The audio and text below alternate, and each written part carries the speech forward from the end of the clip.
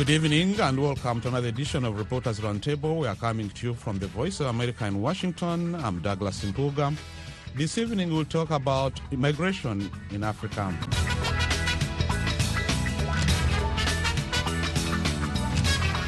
And with us tonight is Nelly Mora Nyangorora. She's a Nairobi-based independent journalist. Welcome to the show, Nelly. Thank you very much, Douglas, and thank you so much for hosting me once again on your show. You're very much welcome. And also joining us is regular panelist Suleiman Mugula. He's joining us as usual from Durban, South Africa. He's an independent political analyst. Welcome to the show, Suleiman. Thank you very much for inviting me, as always. You're welcome. As I said, looking at migration in Africa, it's a very complicated picture in Africa because recently we heard of people crossing the oceans into Europe. In just 2 days, 8,000 migrants, including an estimated 2,000 minors, crossed the border into Spain, go through North Africa. That's nearly 4 times the number that made the same trip last year. And there is another issue also of thousands, tens of thousands actually, of young Africans, especially ladies, being shipped to work in the Gulf. So then begin with Suleiman. What do you make of these people fleeing the continent? I think, Douglas, that is an indictment to the leadership on the continent of Africa. First of all, these are the young people of the continent, most productive workforce, most energetic, some of them most educated, who are migrating. Amidst all this confusion, much as it has been a continuous flow of these young people, there seems to be little attempts from our African government to stop the flow of these kids. And one of the most difficult part about it, or one of the most painful part, is that one of the push factors are the leaders themselves. The leaders, many of them who are arrested, many of them who don't have policies which can stop these young people from leaving the continent. So as we can see, most of the push factors are still prevalent, and even the pull factors are still prevalent in the countries where they are going. But when you scrutinize them, you see that they are all circling around the issues of government, issues of economic development. So long as our countries are still not geared towards developing our economies, the flow of young people will continue for better life in Europe. Nelly, what's your take generally on these people on this issue? Yeah, it's quite disheartening to see reports that despite the dangerous venture of trying to cross the Mediterranean into land, for instance, in Italy, many people still try to do this. And even we see that they didn't criminalize anyone who tries to rescue the migrants who are drowning. But still, despite this, many people still risk to get to these lands. And those who succeed, many times we see reports that they don't lead any good life. Some are engaged in jobs that are too manual and even have no homes. They even are homeless. But still, we see that pregnant women, the children, and the vulnerable groups still try to risk it all to leave. For Kenya, for instance, we have seen that there's a lot of migration into the Gulf countries. And this is because of the rising unemployment in this country. And I think that is also implicated across Africa. That because of the rising unemployment levels, because of the lack of meritocracy in employment and the rising nepotism in these employment places, we find that those who feel like they really have to provide for their families after they have sacrificed to take them to school, look out to go out. They feel that it's green out there. And so because of this situation, we have unscrupulous agents who have taken advantage of this, and they have taken people into this country, especially the Gulf region, where they have engaged these people into workforce that has been very frustrating to many. In fact, there are reports that many get tortured out there. There are those who are even denied food. There are many girls who sexual exploitation. And reports have always been out there, even in the media. But regardless, people still want to leave the country. And the irony is that I believe many others, especially from China, are coming in to do some of these manual jobs, like if I even Chinese walking stuff along the streets, doing things that the locals could do. But the Kenyans or mostly Africans still feel that working outside or abroad is far more attractive to them. Maybe it's easier than working or getting a job in your own country. Yeah, Suleiman, what's even more annoying, according to some people, is that some governments are encouraging these girls, young women, to ship them in the Gulf and go there, regardless of what happens to them there.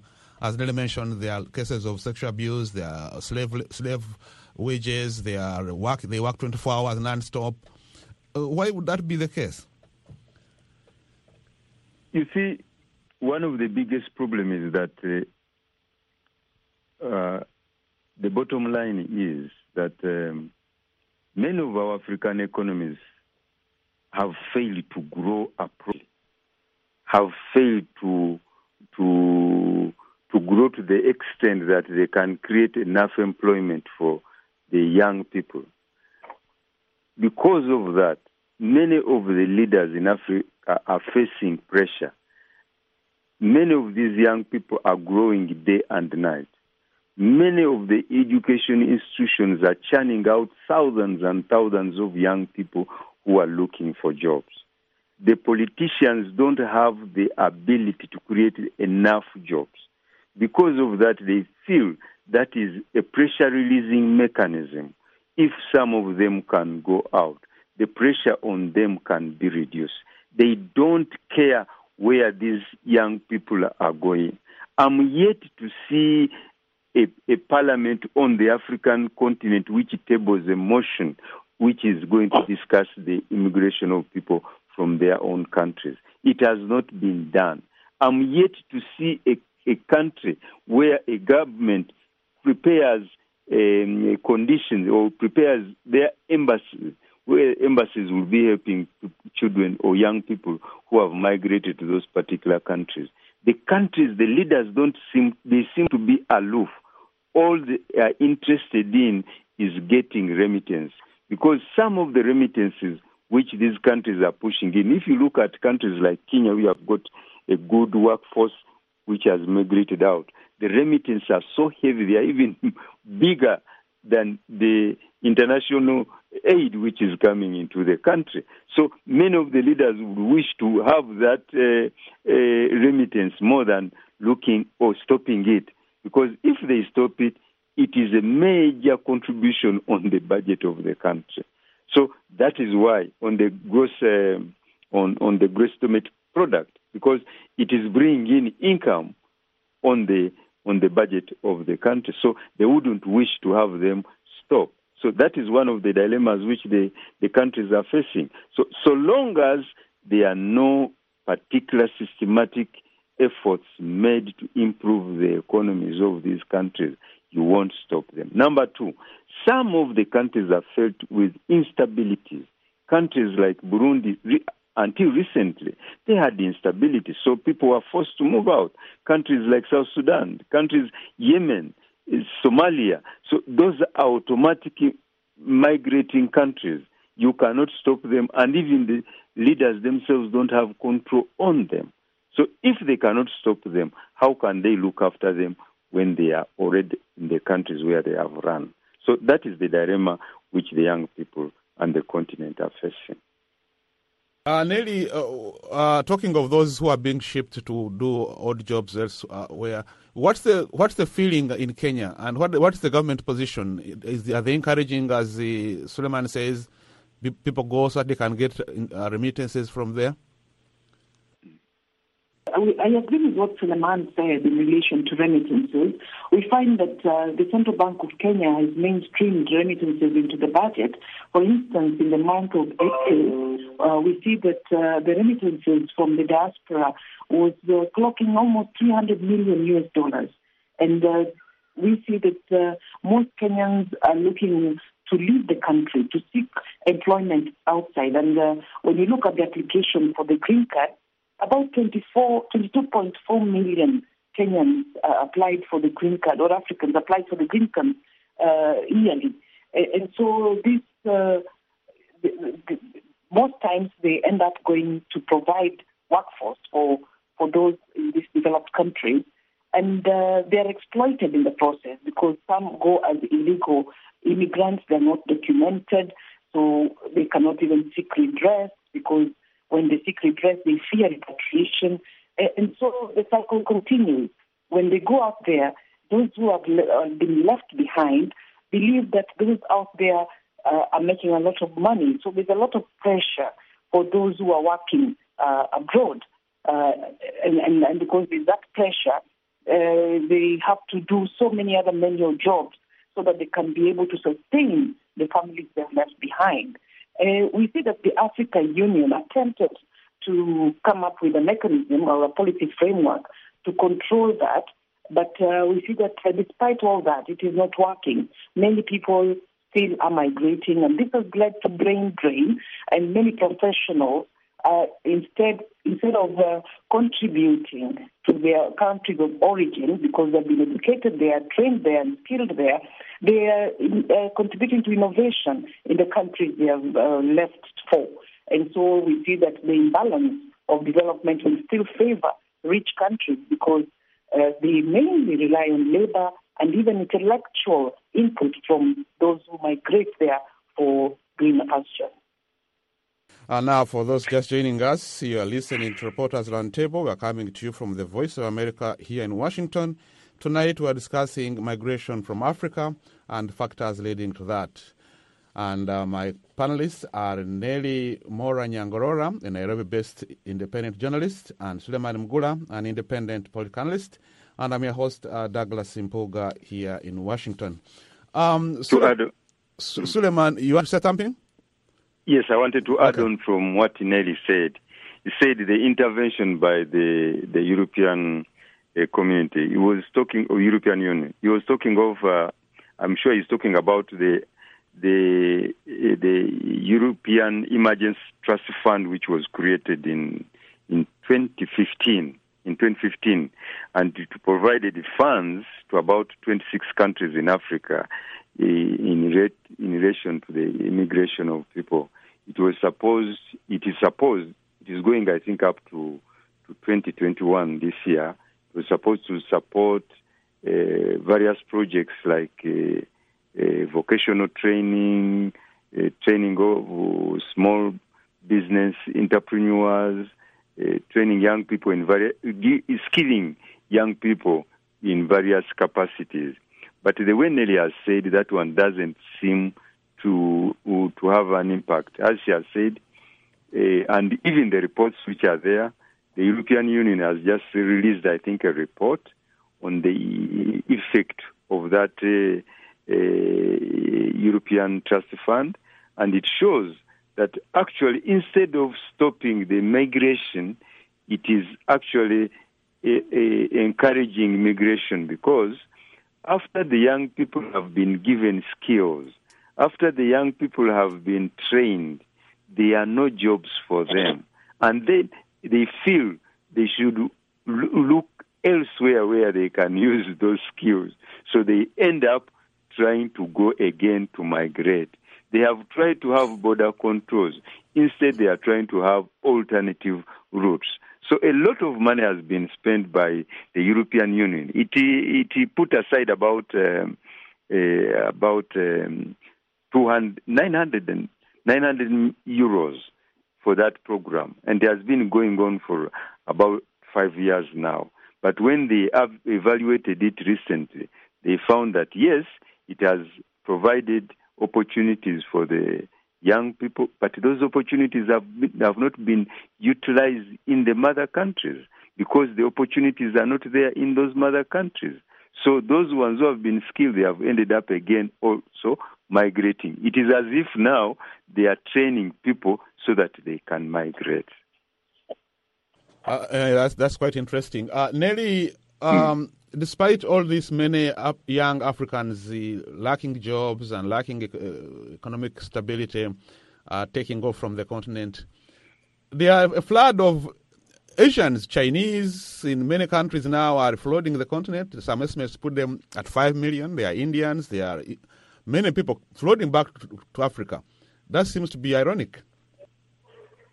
Yeah, it is quite ironic that while many Africans feel that the continent has no opportunity, we see that there are many other international migrants who are coming into Africa and are residing in Africa. And we see that the number has been growing by an average of 3% per annum of migrants from European countries, North America, Asia, Australian, Chinese. And for them, they're finding that Africa provides them a decent living outside the country of origin. And most of these are, as much as most of these come as expatriates, some just come as individual investors. And they are making a living, and a very decent living here. So it raises the question that how come for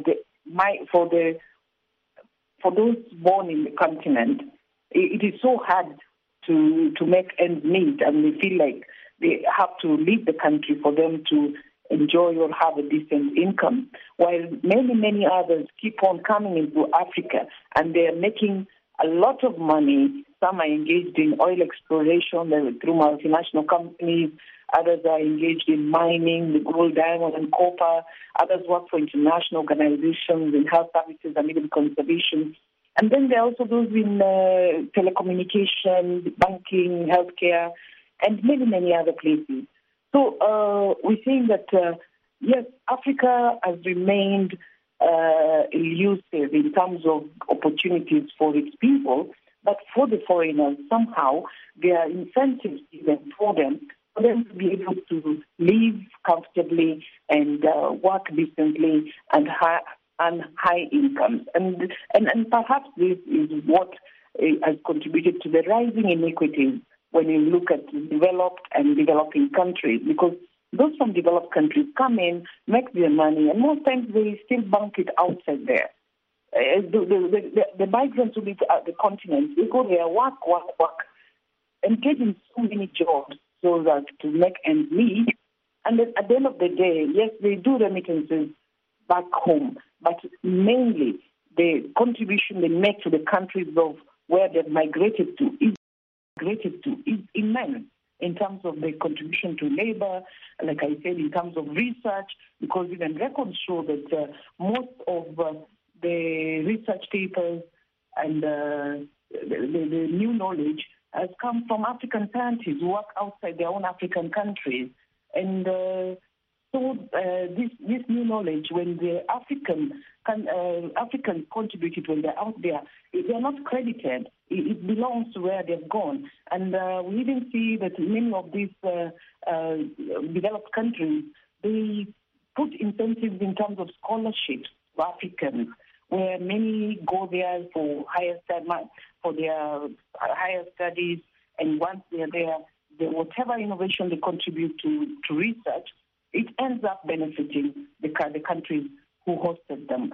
So we see that as we progress, it is time that the African Union really looked at this issue and perhaps come up with a holistic framework that will try to regulate and even ensure that the brain drain does not harm Africa as a whole. I see. Suleiman, talking of incentives to foreigners to come to Africa, there are several countries that are actually giving out arable land to foreigners to cultivate, to use, and agriculture was the stable occupation for many Africans, and some even those who come to Africa can even go to retail business, the type of things that locals could have done. But that seems to be okay, it appears. That is why the whole continent, especially the progressive people, was so excited about Magufuli in Tanzania. A man who could examine a loan from China and then tell them, I don't want that loan because it does not benefit my people. Most of African countries have not reached that level. Instead, many African rusted leaders, especially the dictators, especially those who have stayed for more than 10 years, those who are rusted, they have mortgaged the countries. You find that a foreigner is treated better than an indigenous African. As you have said, a foreigner has got more privileges than a local person. Any local small entrepreneur, small business, you would need some capital to start a business. You need some capital to buy your goods. You need a place to rent. If you look in countries, for example, like Uganda, until recently, rent for business was being paid in dollars. It doesn't matter what the size of the place you are renting. They were paying in dollars. Who, an African, can afford those?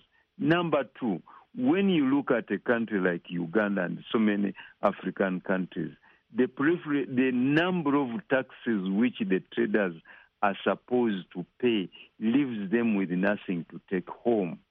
Number three, as you have said, the environment which is created, the cost of electricity, the cost of everything. So you find that citizens or indigenous people within their own countries, they can't manage. But the foreigners, some of the taxes are waived. Some of the taxes, they don't pay them. Some of the places, as you say, they are given at subsidized prices. They are able to buy land. Some land they are given free to establish their farms, which cannot be given to the local people. So the local people are not going away. The young people are not going away because they don't want to stay in the countries. The conditions that are prevailing in many African countries don't encourage them to start business, don't encourage them to run business, don't encourage them to survive within these particular countries. That is why some of them are left with no alternatives but to die on the high seas.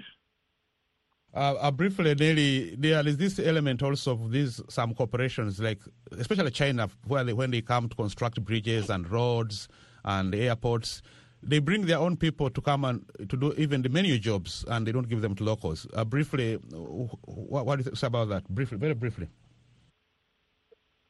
Unfortunately, that's the scenario. And what has come out is that Chinese prefer using their locals to construct because they say these locals, people who, if they are not doing this kind of job here, they will be in prison. And so for them to contribute to the state, they are brought to Africa so that they can engage in these manual jobs, but which is again unfair to the locals because you coming to construct something in our country, we should benefit as locals.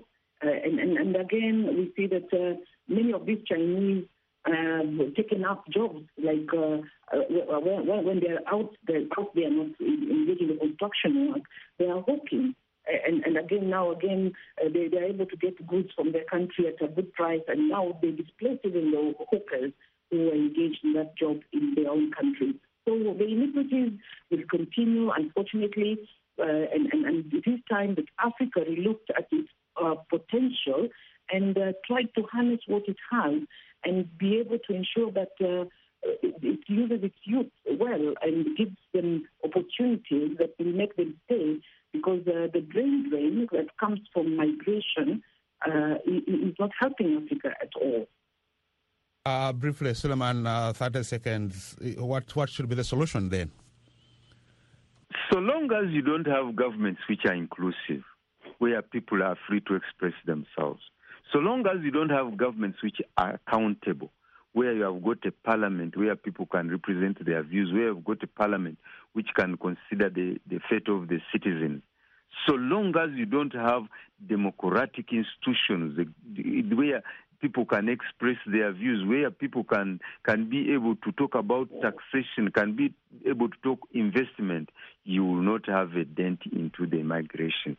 The migration is an indictment. It shows the type of leadership which we have on the continent. A rusted leadership, uncaring leadership, a leadership which is aloof to the needs of the people, especially the young people. That is what Tshisekedi said in the Africa-France conference.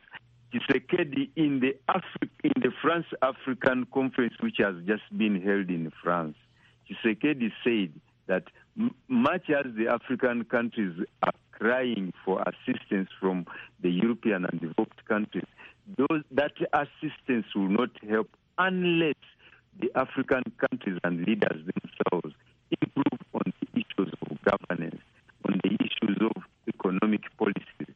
They will not make a dent.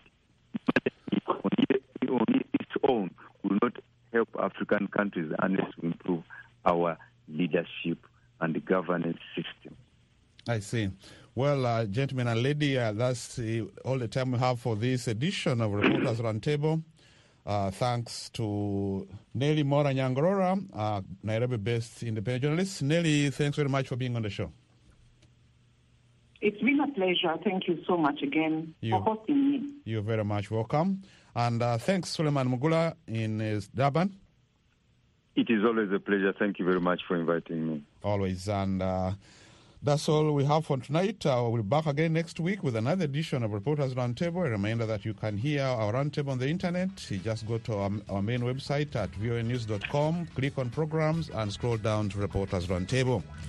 Thanks once again for tuning in, and until next week, I'm your host, Douglas Mpuga, wishing you all the best.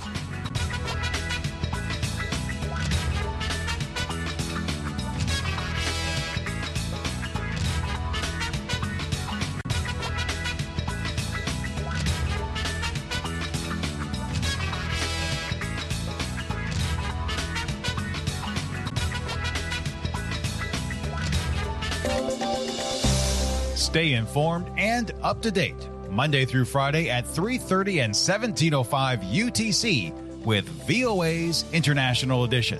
Our correspondents bring you the news from around the globe, plus we delve into the context of the day's biggest stories with interviews with experts that place the story into context to understand why it matters. VOA's International Edition, your best source for news and information.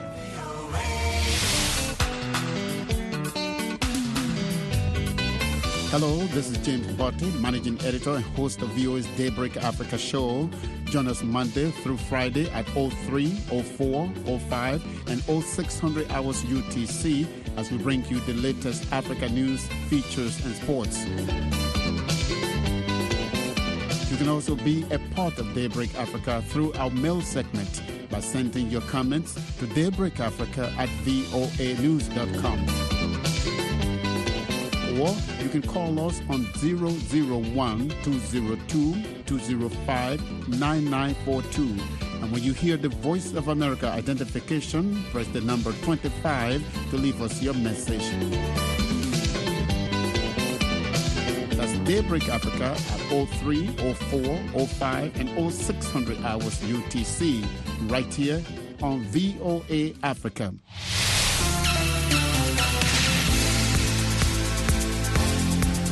VOA Africa has built a successful, effective social media strategy through Facebook, YouTube, Twitter, and other digital platforms.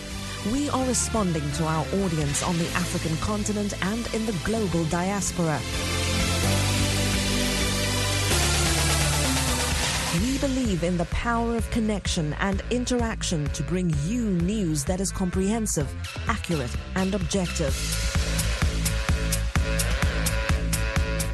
We see the changes in technology as an opportunity to engage with our audiences about the issues that affect them. At VOA Africa, we don't just report the news, we help shape the conversation on the continent. VOA, your trusted source for